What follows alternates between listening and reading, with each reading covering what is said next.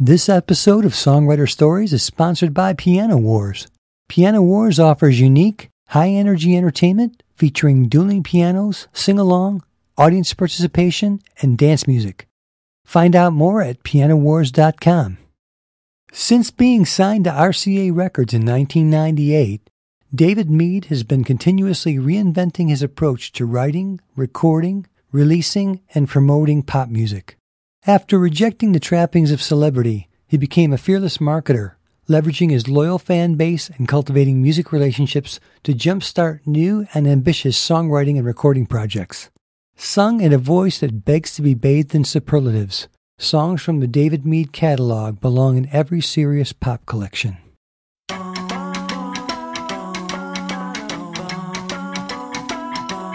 Let me begin with a bedtime story. Let me remind you what you came here for.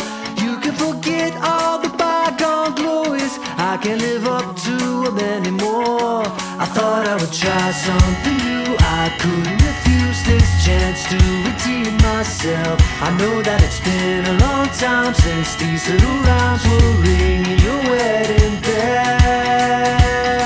But now I relax with a full-grown woman. Finally screwed down my head on straight. I got a heart like a propane oven. I got a mind like a sewer grate. Love my eternal mystery, buried in an angel's breast. Fell down the stairs and kissed me, smiled and forsook the rest. No calculated guesswork. Now that introduction's made, and oh, what a thrill to hold her and embrace beside a hand grenade. I'm a mess to be made this evening with a cheap serenade so pure. What is mine and yours could never be unspoken.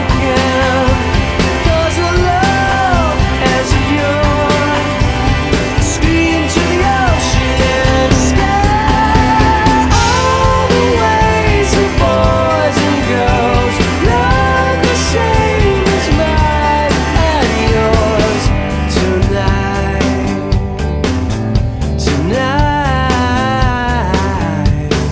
And I'm fighting for your life, hard to bring you closer when you're trying hard to hide, hard to win you over. 'Cause I'm fighting for your life. Come on, baby, try to learn the things you never liked. Help me now, I'm fighting for your life.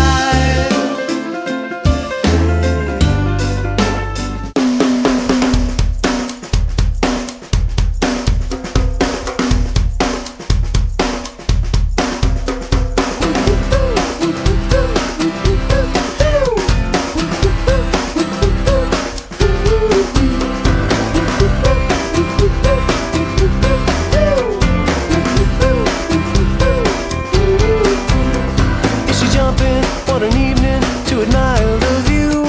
Flower in her hair, a girl on the roof. I can see her, I believe her. Is she asking for proof?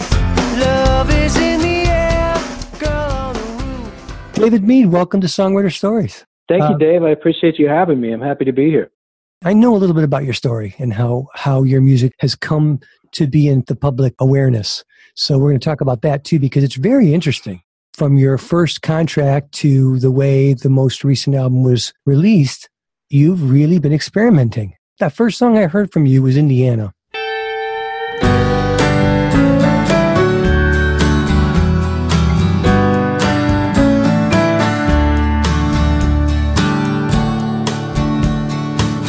So I'm calling you up on a very small phone. I'm in the middle of nowhere, population of one. Indiana's the wrong place to be stuck in a car, but I'm the king of the highway, baby. Let me conquer your heart. First thing that I felt about your music is that you have verses that grab your attention and very singable choruses, which is pretty much what a good song has to be. You have to have something that gets your attention and then holds it and goes somewhere, that you want it to go and be singable. I said, this guy's a lyricist. And then the funny thing is, it just keeps getting better. Like the chorus hits and I'm like, oh my God. Come on, sugar, just say I love you. You're out riding those concrete canyons. You don't know what it means to miss you. I'm still driving through Indiana.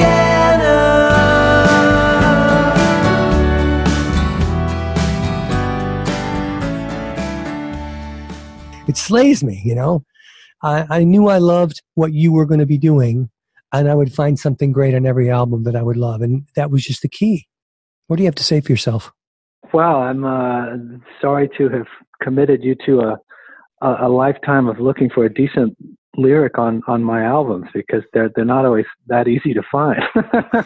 No, I'm just kidding. That's great to hear. I don't know if now's the right time to go into lyric writing or what. I'm just happy. I'm happy it did it for you. I'm happy that we're here and having this conversation, directly or indirectly because of that moment. Well, you there's a lot of road songs. There's a lot of road songs. Musicians who travel write road songs, and there you go. The pull of the road song is really huge.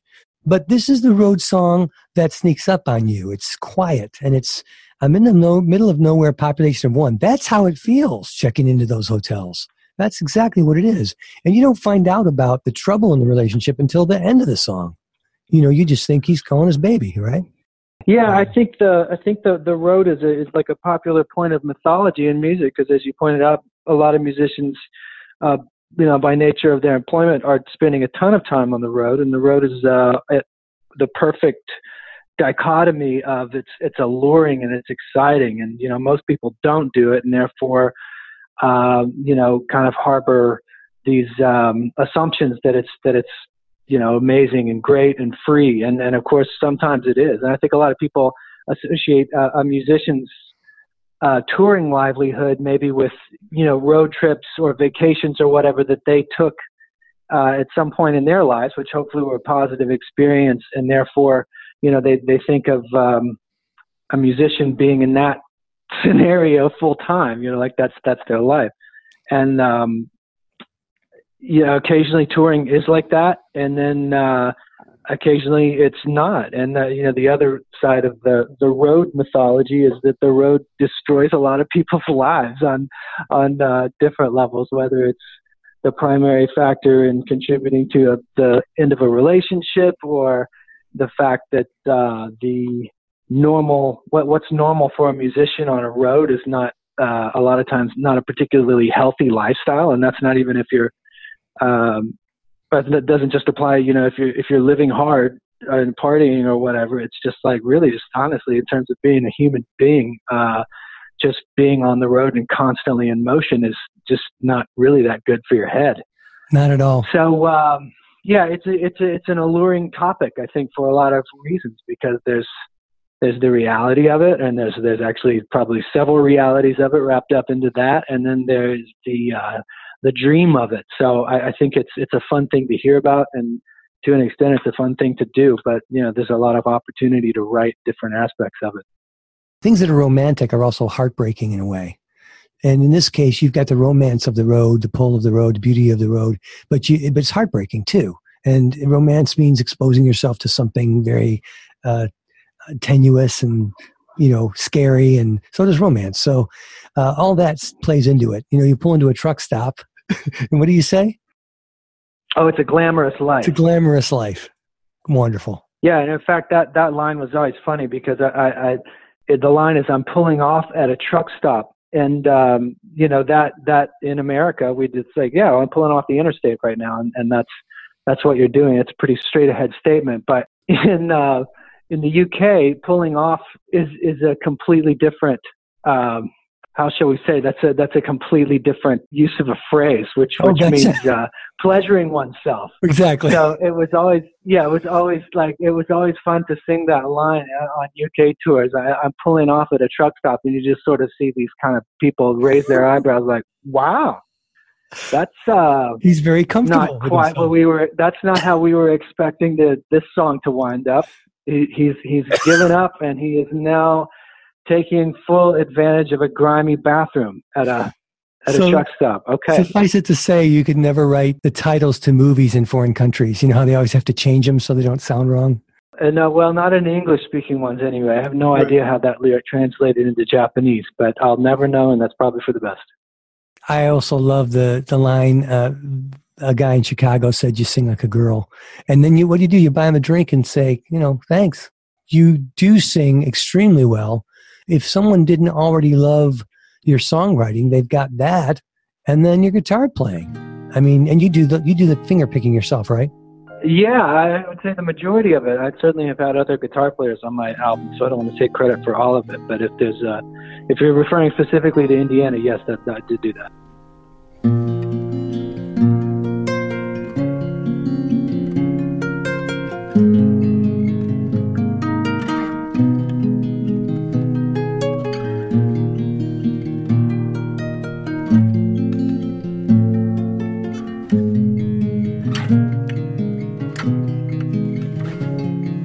Saw the volcano all covered in snow.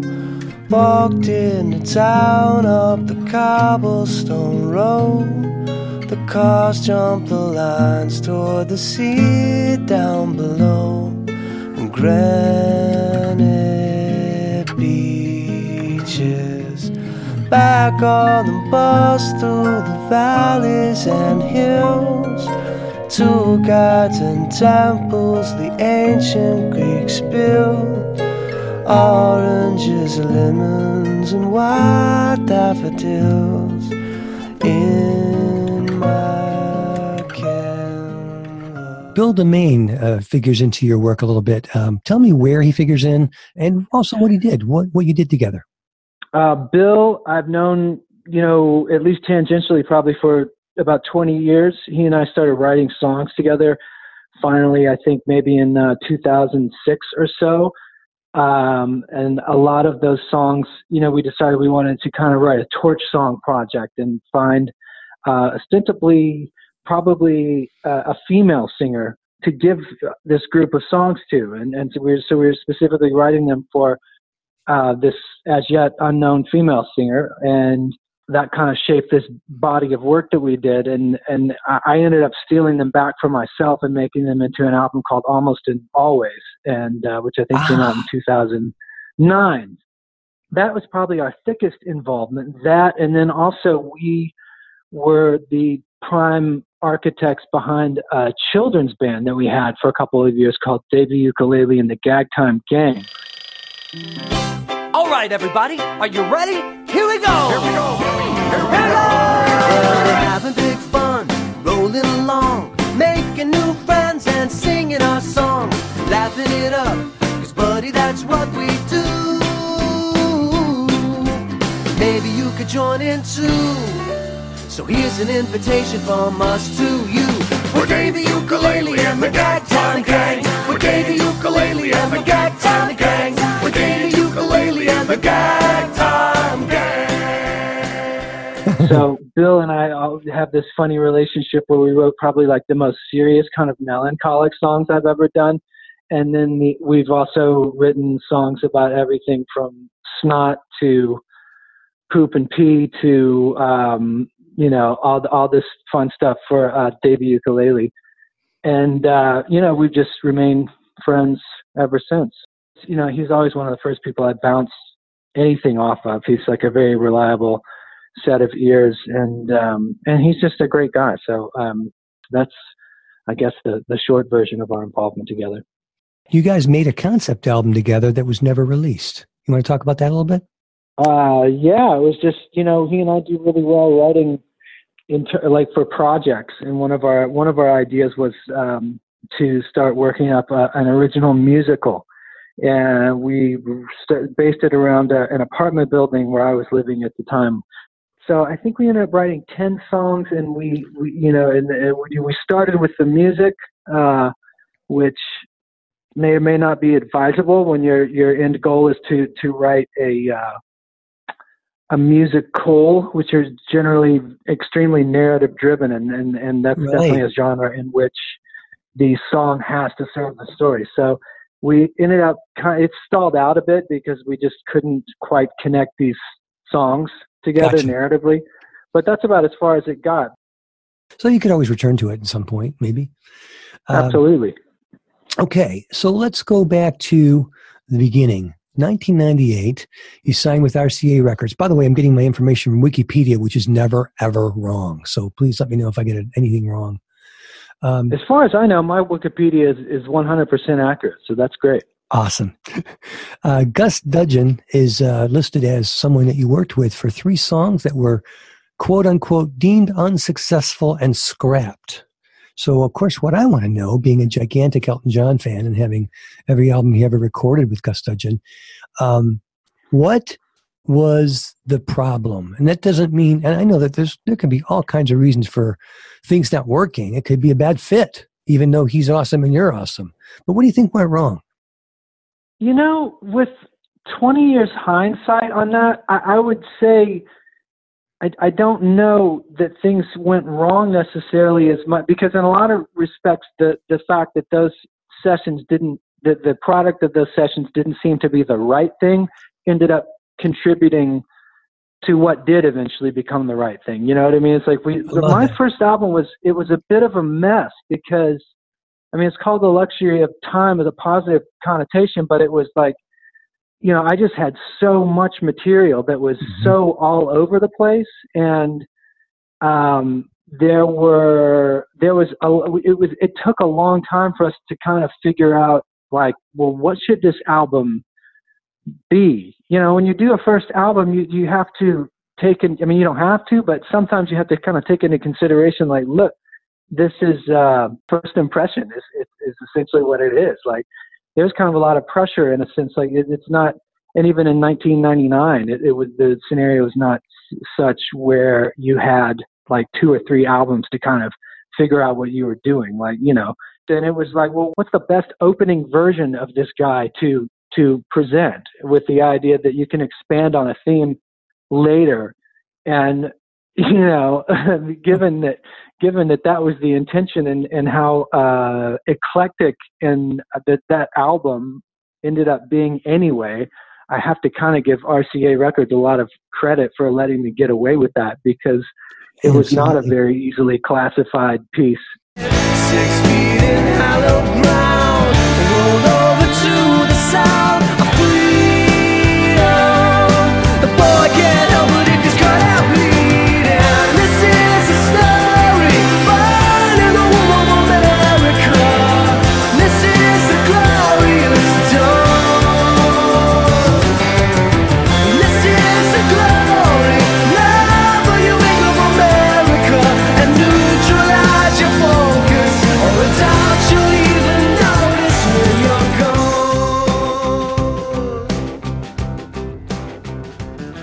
In a lot of ways, selling music is about consistency, and it's about branding, and it's about, and when I say selling music, I'm referring to the modern method of it, but it's about leading from one thing to another.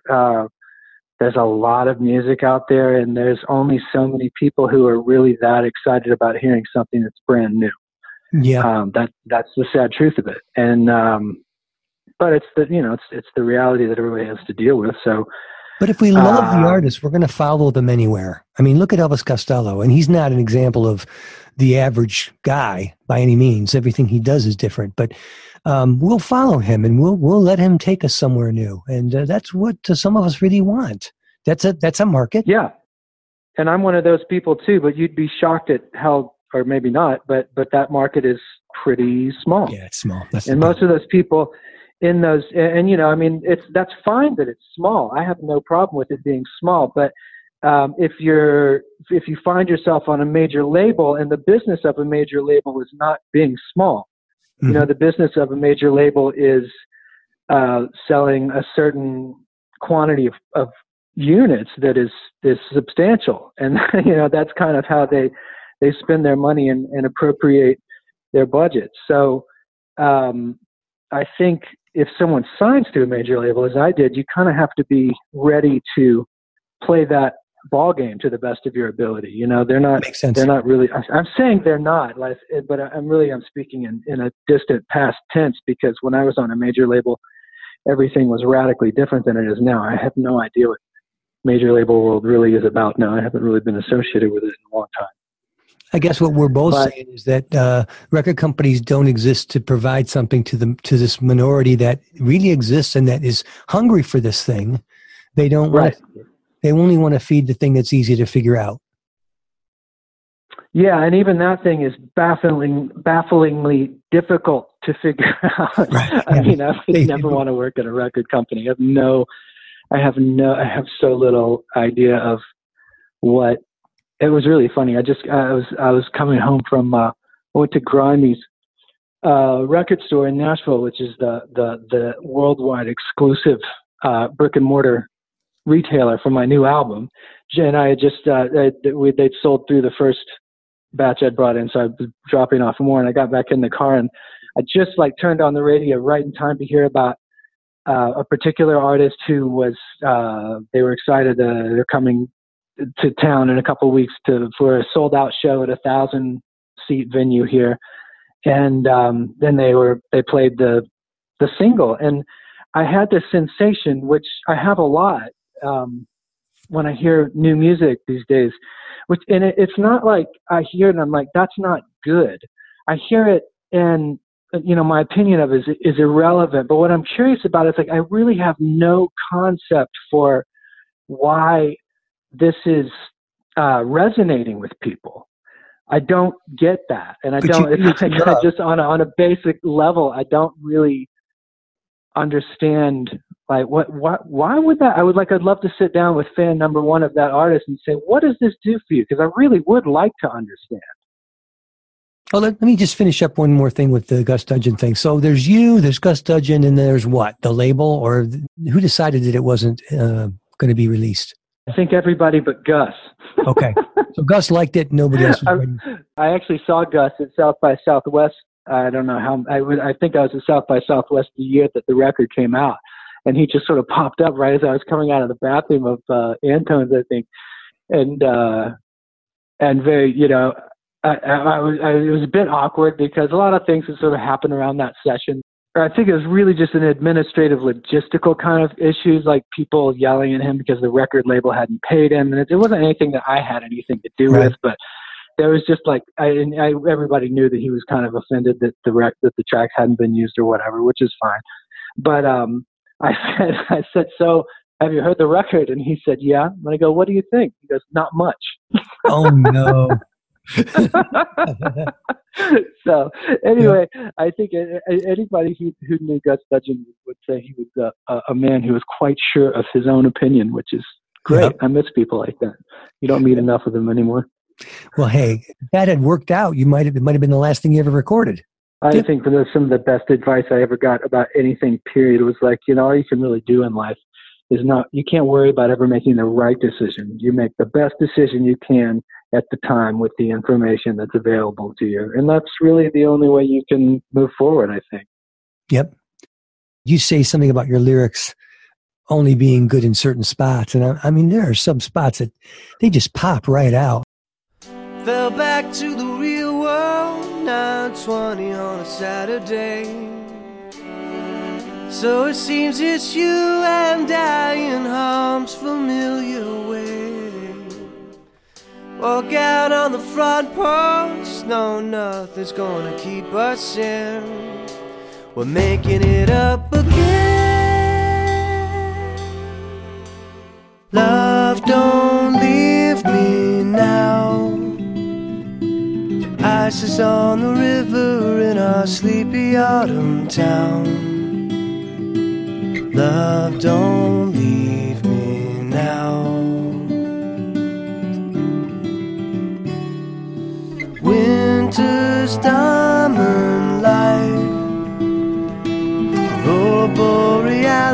in the twinkling of your eyes. Winter's diamond light. It's so good. I know I don't tell you as much as I should. Sometimes I'm lost in what I'm going through, but you know I do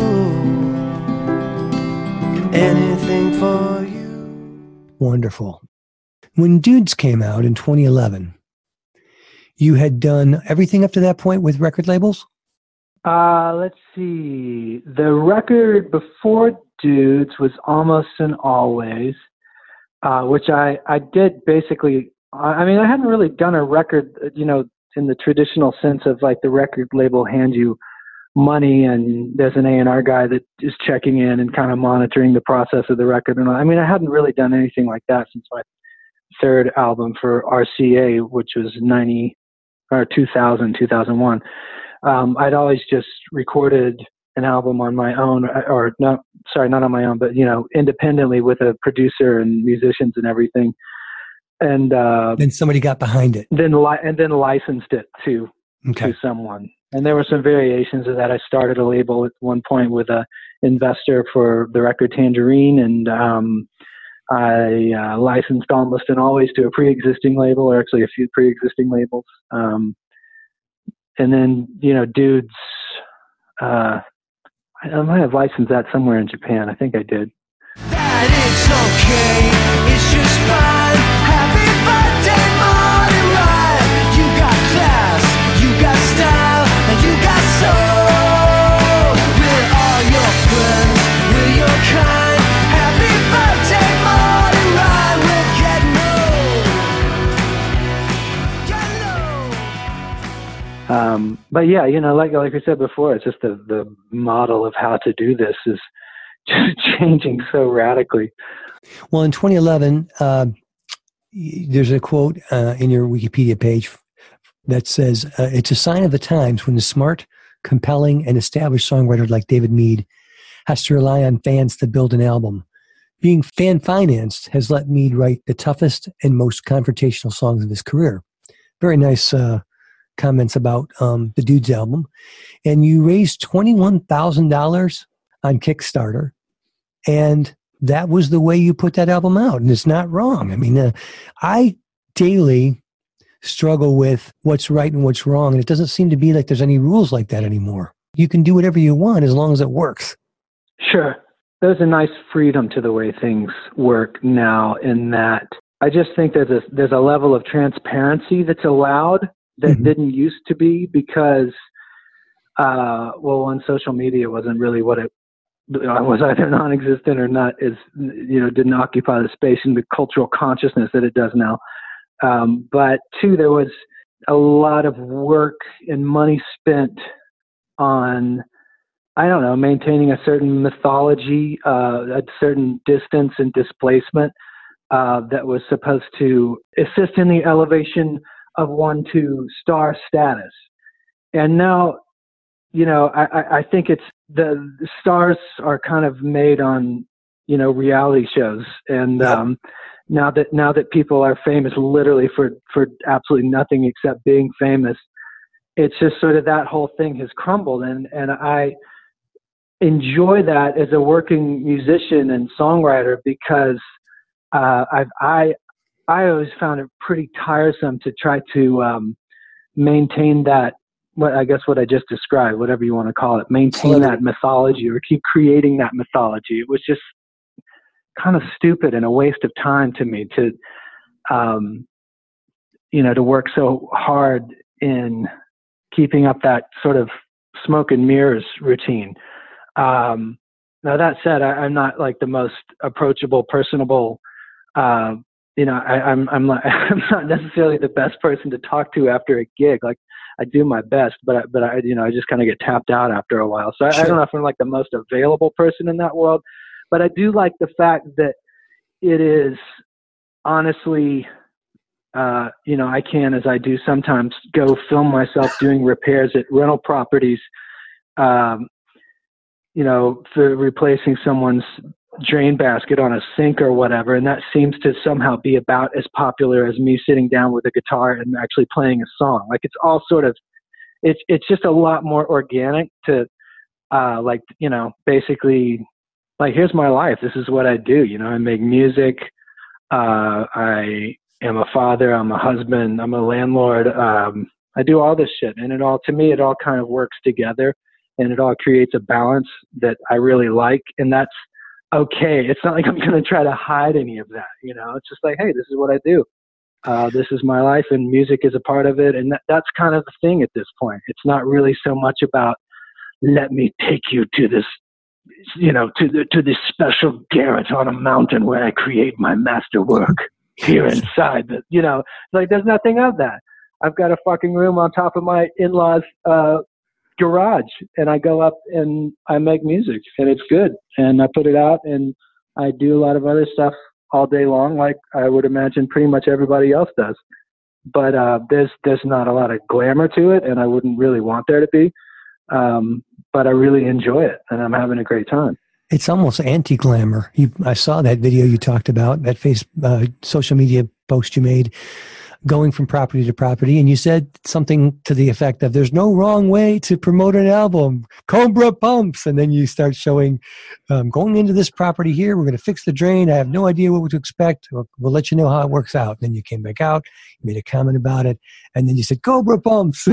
I'm just... Right. Now, and contrast that to, say, 20 years ago, almost 20 years ago, I can remember being in the back of a town car, riding around to multiple promotional things in New York, and being treated a certain way every time you walk in a building, and just like having to indulge in all this shit that was just so kind of fake and awkward, but it's like you just did it because that's what you're supposed to do. And the way that I would feel by the end of that day, which is basically like, somebody get me 4 drinks right now, as opposed to the way that I feel when I fix those girls' sink and walk out of there and think, like, hey, I just fixed the sink. This is awesome.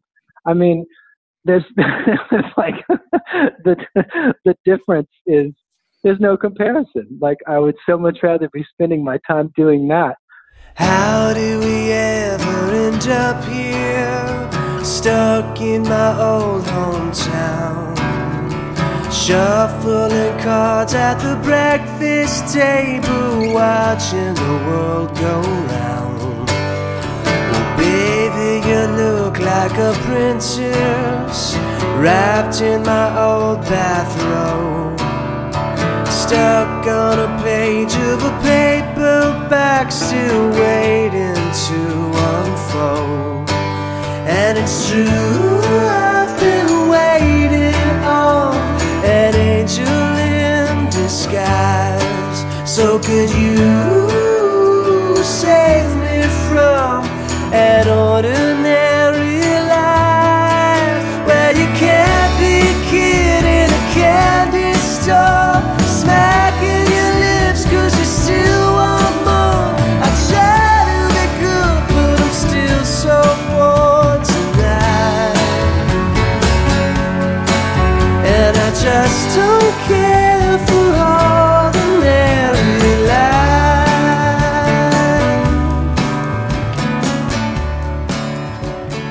You said, I deduced that I simply don't fit into the industry anymore, if I ever did.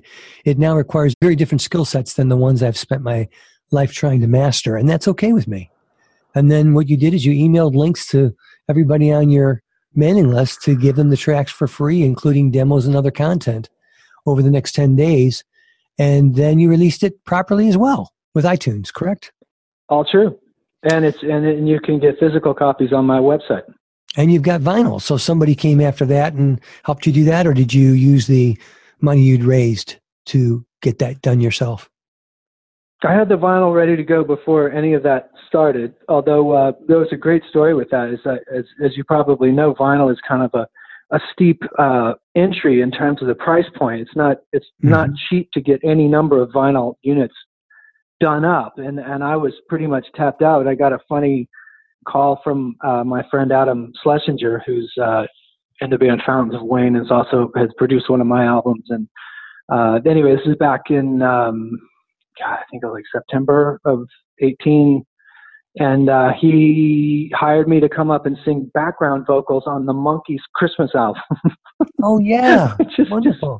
So it was so bizarre and just weird. And it was a blast. And I had a great time hanging out with him and working with him. And I really liked the music. And so, whatever. I went up and did that, had a really good couple days up in New York with Adam, came home. And then it took a little while to get paid, but once that was worked out, the check from the Monkees gig showed up, and it was literally 48 cents less than what I needed to pay for the first run of vinyl. So in a lot of ways, I think I should say thanks to the Monkees and Rhino Records that the Cobra Pumps exist on vinyl. Now it's moving and selling, so printing up more of it's not an issue, but at the time it kind of was. And Adam Schlesinger and the universe intervened in perfect timing. So it was fantastic.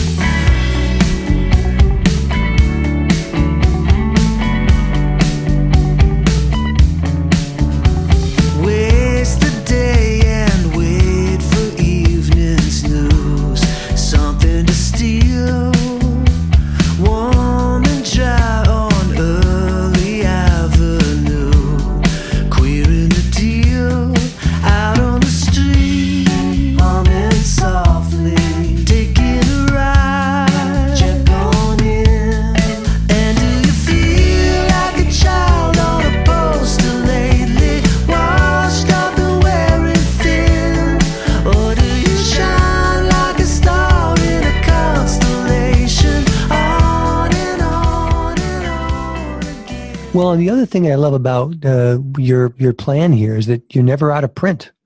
I noticed that you work with Ron Sexsmith, and his albums, he's got albums that aren't available to buy anymore. And that's because the record company sold them and they own the rights and they went out of print and they chose to hang on to them or not, release them anymore. With the things that you control, that can't happen. Is that true? That is true. Yeah, that is absolutely true. I can print up as many as I want whenever I want. Unfortunately, I'm in the same boat with Ron on, I guess, like 3 of my albums because they were the masters are owned by the record companies that put them out, and because they can just keep them up in perpetuity on iTunes and Spotify. They don't really have any. There's no motivation for them to keep printing them. Let's just get some random things here about how you proceed in the studio as a songwriter. I know that you have written on some of the descriptions of your albums on iTunes that you've had probably double the number of songs you need when you go in a lot of times, but you've also written songs at the last minute that were needed for maybe something that sounded more like a single or whatever reason. With most of your albums, do you have a certain percentage of songs to a certain completion before you start recording, or is it always different? It's always a little bit different, but usually I would say if there's a rough template, that it seems like about 80% of what's going to end up on the record is written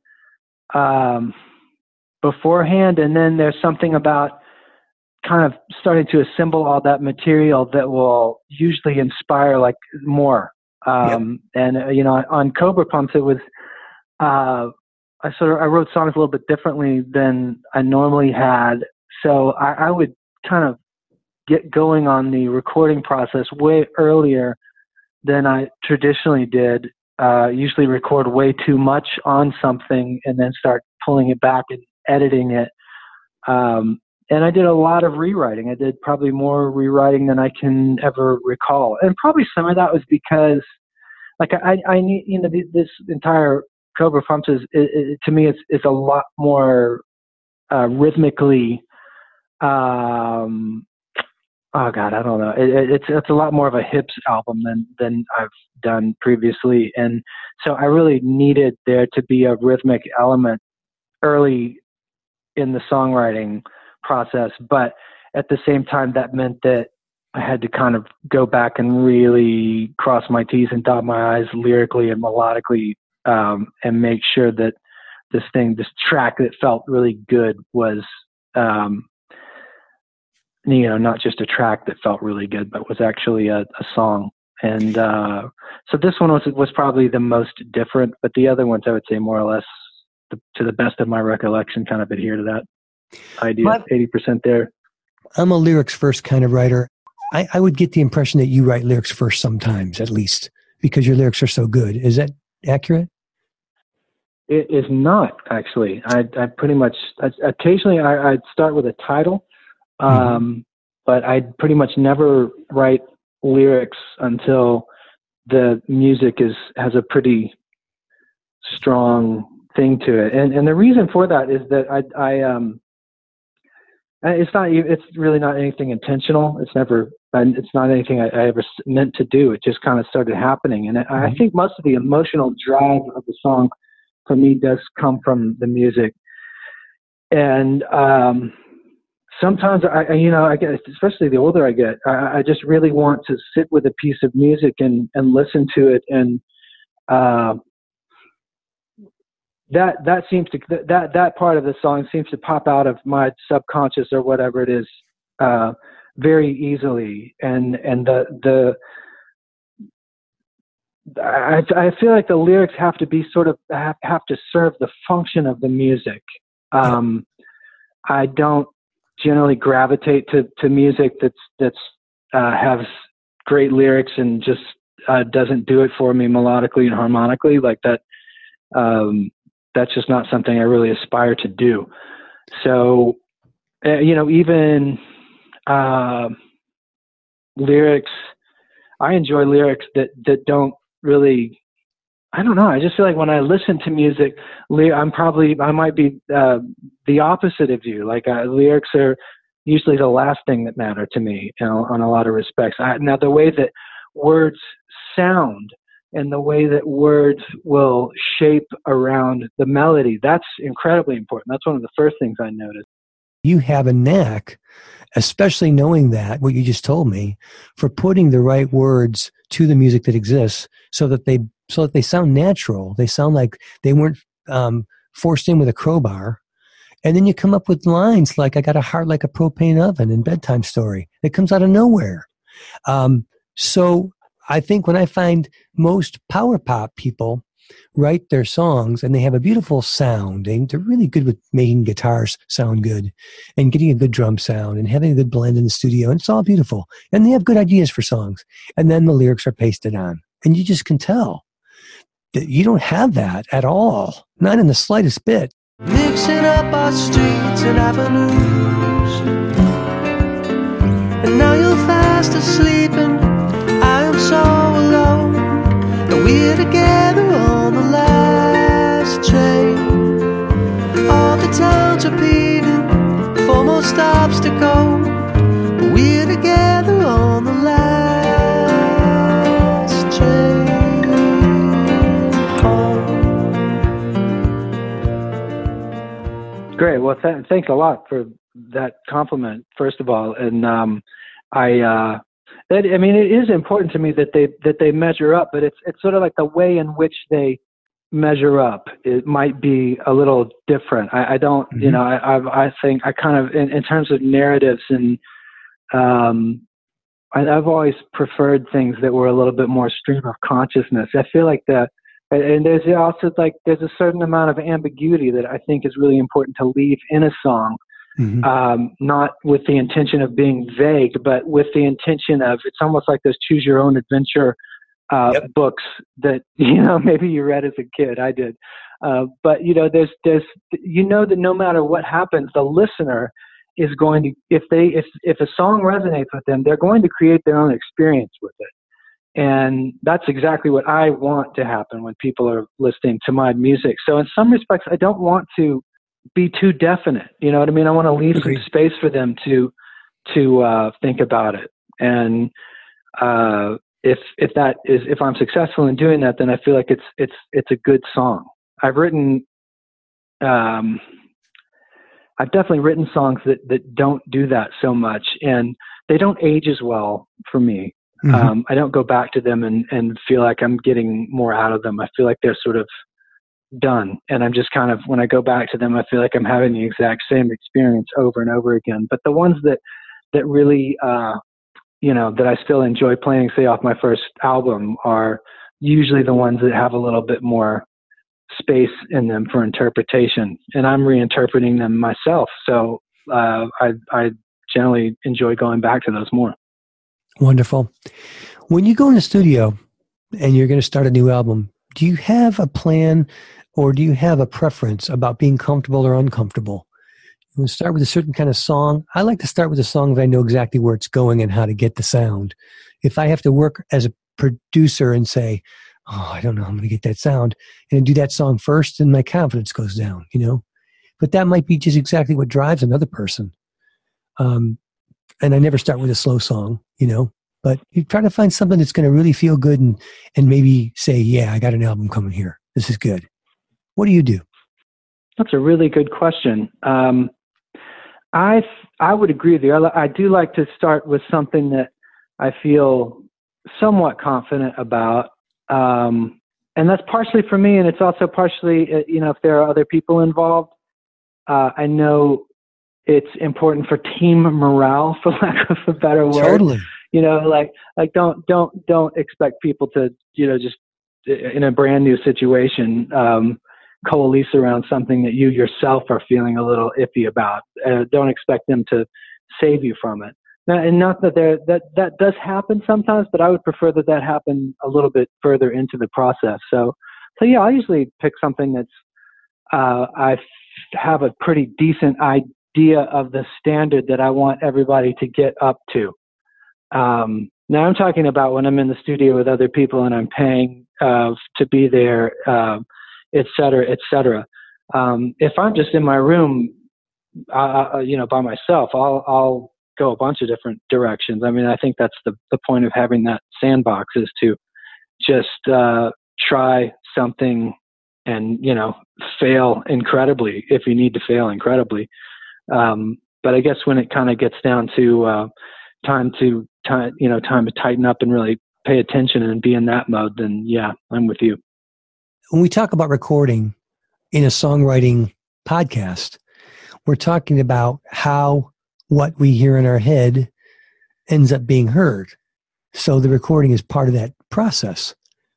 But when you want to lay it down, do you do a guide track? Do you do vocal? Do you keep the things that you lay down right away? Or do they end up being scratched? Cobra Pumps, I did full band demos, synthetic and fake drums, other fake instruments. But I did every song that way, soup to nuts, by myself in my room, because I needed to hear the full band on that, because I was just trying to revoice a lot of things and recast a lot of parts on that it was different than what I had done before. And also I knew the guys that were coming in that were going to be that were going to be doing the rhythm.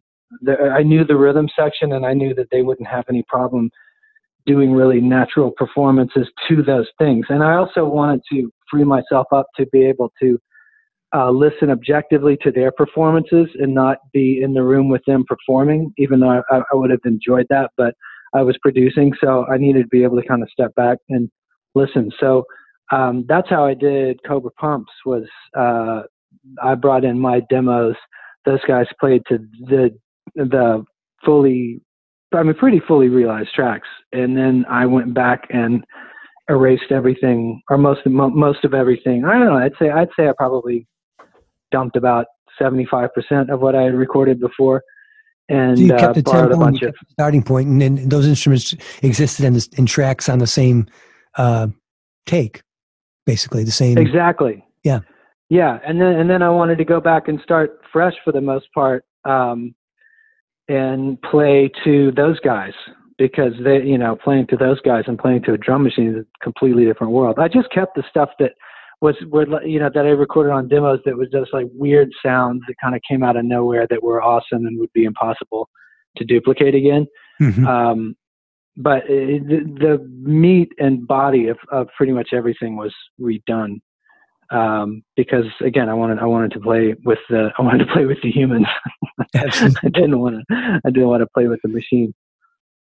In the days that you had a producer, what roles did they play in the arrangements and, in fact, in the songs? Did a lot of them try to write with you, successfully or unsuccessfully? And how did that work out for you?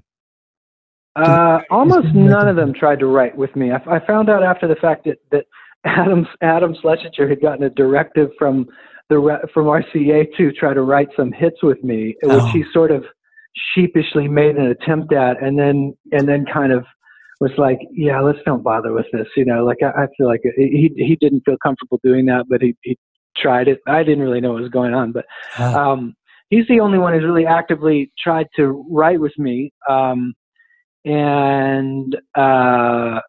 Different producers are just different. Jason Lenning was a great engineer, and he really approached the songs from a sonic kind of textual standpoint. Peter Collins is sort of more of an old school producer who has golden ears and I think has a really good intrinsic understanding of musicians to cast for a particular thing. And he, if a musician, his thing is like if a musician ever walks in and says, "So what do you want me to do?" He just fires them because he's like, I hired you to come in and know what to do and to just do it, which is kind of hardline, but I also think that's a pretty interesting approach, especially if you're spending someone else's money. Let's see, Adam was a little bit more half in, half out. Brad Jones is an incredible musician. He played a lot on my records and was very, very involved, extremely involved in the arrangements. He taught me so much about what matters in arranging. That was both of the records I did with him were great experiences for that. Am I leaving anybody out? I probably am. Dudes was produced by my buddy Ethan Eubanks, who I think in a lot of ways is also around, even though he's a great musician himself and he played drums on the record, I think he also is kind of a really good ears guy, who was more about, we need this for this and we need this guy for this and let's figure out a way to make it happen. Plus he I think an amazing skill that a producer generally needs to possess in this day and age is how to make a budget work and how to call in favors from people, and somehow pull it off, because hardly anybody has just buckets of money sitting around anymore to do this. It's always about, okay, how do we kind of balance this out, make it happen. Ethan is the best at that part, and I couldn't believe he got as much out of the budget for Dudes as he did, but he did. And I don't know if that's kind of an awkward thing to credit someone for, and I don't feel like I've ever properly done it before. But that was, really for the amount of money we had to spend on that record, it probably should have been me and a guy or a couple guys in a room being well recorded, and he sort of made it into a pretty impressive production.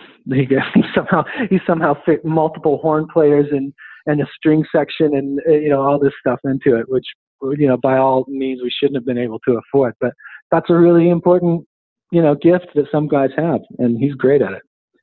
Well, your answer was way better than my question, so thank you for that. The question could have gone anywhere, and you managed to give credit to all these people for what they did best, and I love that.